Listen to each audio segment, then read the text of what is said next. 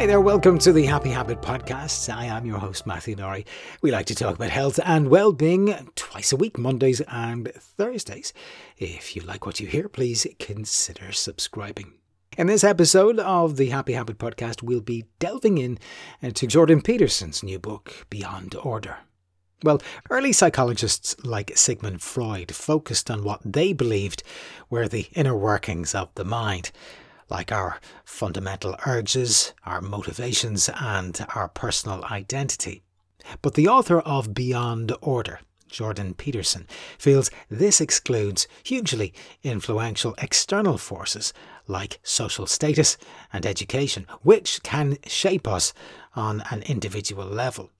We are social beings in a chaotic world, but social structures provided to us by friends, family, our schooling and laws help determine how we behave and provide order, helping to reduce the complexity of the world around us and allowing us to find our best course of action. Food and shelter are vital. In theory, we could live on the side of the street and steal our food, but by looking to social structures and norms, we know to work for a living, so we can provide food and shelter for ourselves. The more we live and experience, the better we become at navigating the world and the more our social status is elevated. The author uses alchemy as an analogy for life. Alchemists believed they could use a mystical building block of life called the materia prima, or primal element, to transform one substance into another. This materia prima was limitless in what it could become, very much like life. With a vision and dedication, you can be your own alchemist and transform your life into anything you want. Envision who you want to be and then become that person. Now, unlike dolphins and chimps, human beings possess the capacity for conscious thought. We are immensely creative and adaptable. But to accomplish a goal or to create anything, we must learn to confront the powerful and chaotic psychological forces like fear or lack of discipline holding us back. If we can remain focused on our goal, over time we can learn to rein in these distracting forces and become the victor in our own story. Don't settle for small pains if they can be fixed. Life will expose you to minor annoyances and injustices. While it's considered virtuous to ignore them if infrequent, a small annoyance that occurs repeatedly over a long period of time, well, that's a bigger issue. So it's better to confront these persistent problems early on, even if it means a temporary conflict. There may be relationship problems you have or negative feelings you foster that you strategically ignore. The author maintains it's better to explore these feelings sooner rather than later, when they could potentially spiral out of control. Peter Pan inhabits a carefree, fantastical, childlike universe devoid of any responsibilities, while his enemy, Captain Hook, is a fearful, strict tyrant with all of the negative aspects of adulthood. In reality, life should encompass aspects of both Peter Pan's and Captain Hook's life. Taking on responsibility is difficult, but it gives life true meaning. Children have limitless potential, which over time is shaped by direction and growing responsibilities, which include investing in themselves. This means making trade-offs now for your future benefit, which involves imposing structure and order where you might prefer freedom and ease. But accepting these trade-offs and restrictions give us a purpose, a status, and life its meaning. So if you want to prosper, you must embrace responsibility towards your family, your friends, your community, and your work. Don't tolerate something that you hate. The line in Shakespeare's Hamlet, "To thine own self be true," is quoted in the book. This can be difficult at times, as the world often asks us to act in ways that we don't agree with. So how should you react when confronted with a command you disagree with? Well, one approach is to challenge the order, but be ready for resistance or chaos. Change does not happen easily. On his book tours, the author found there was one topic that enraptured his audiences more than most. That topic was personal responsibility. Many were accustomed to hearing that outside forces were causing all their troubles. This vague belief prevented them from challenging themselves. But once they cast these ideologies aside, they felt free to thrive. Back in the 19th century, philosopher Friedrich Nietzsche suggested that determined individuals would create new value systems or new ideologies to fill the void left by the declining influence of religion, and his prediction turned out to be true. But many ideologies have been negative and destructive, oversimplifying the world into villains and victims, and thereby allowing people to hold on to their victimhood, divesting themselves of responsibility and the need for self-improvement. Truly commit yourself to a goal, and you will love the results. Immense stress, heat and pressure can turn a brittle lump of coal into an incredible and uniquely hard and durable diamond by rearranging its carbon atoms. This metamorphosis can also take place in humans when we truly commit to our goals. Now, while we already are aware that it can be good for us, working hard does not always come easy. We can get pulled towards distraction like the TV when we should be studying, for example.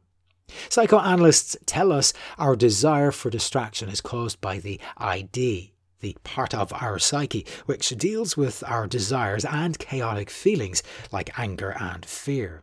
When the ID overpowers the conscious mind or ego, it's very hard to stay motivated and our good intentions go out the window. But if we have the will to suppress the ID in our psyche, our ego will win out and we will be rewarded. The author noticed this himself when he was a college student.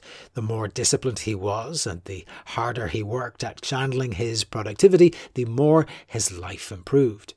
As you get older, you may lose touch with the idea of beauty. You can become dulled to the world around you, or so fixated on a goal that you ignore the wonders that surround you every day. When the author took his children for walks, he noticed how easily fixated they were with simple things on their walk. So always keep your eyes open for new forms of beauty. The author suggests investigating and examining memories that cause you pain. Often these memories come while trying to sleep at night time. This isn't necessarily the brain trying to torture us, but the brain helping us not make the same mistakes again. We can learn from the past by remembering rather than burying it. Confronting your memories head on, writing them down in detail, this will help you order your thoughts and feelings. Eventually, you'll derive a moral from the story and take a lesson with you into the future. Another subject that is covered in the book is that of close or intimate relationships. Put effort and planning into your intimate relationships. Maintaining a romantic relationship is work.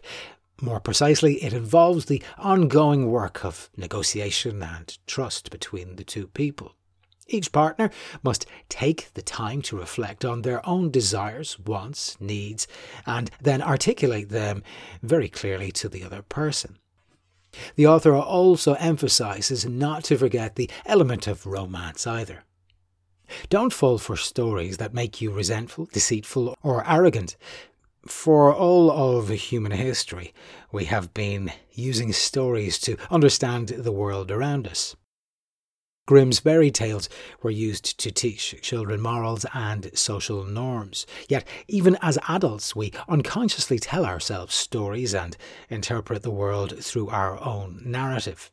Now, this narrative shapes our psyche, so it's crucial we tell ourselves the right stories. So don't fall for stories that make you resentful, deceitful, or arrogant.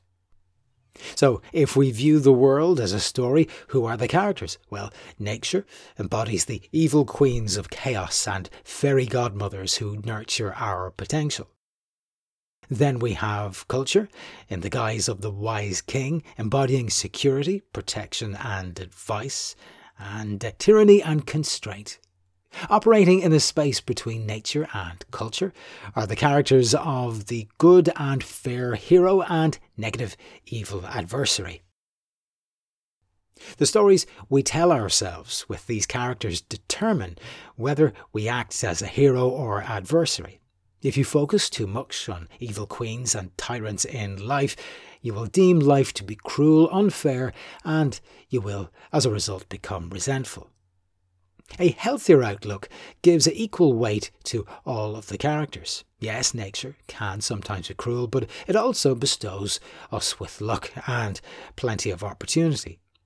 Tyrants indeed exist, but wise kings also structure society in ways that benefit us if we can act correctly.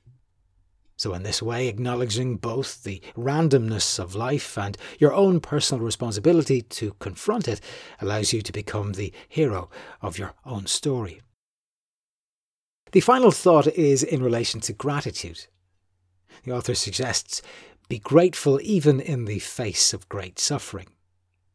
Now, none of us will go through life free from loss, misfortune, or moments of misery. So he poses the question, why endure it at all? Well, one approach is to realise that good and bad hang in the balance. Life's low points are only possible because existence offers high points too.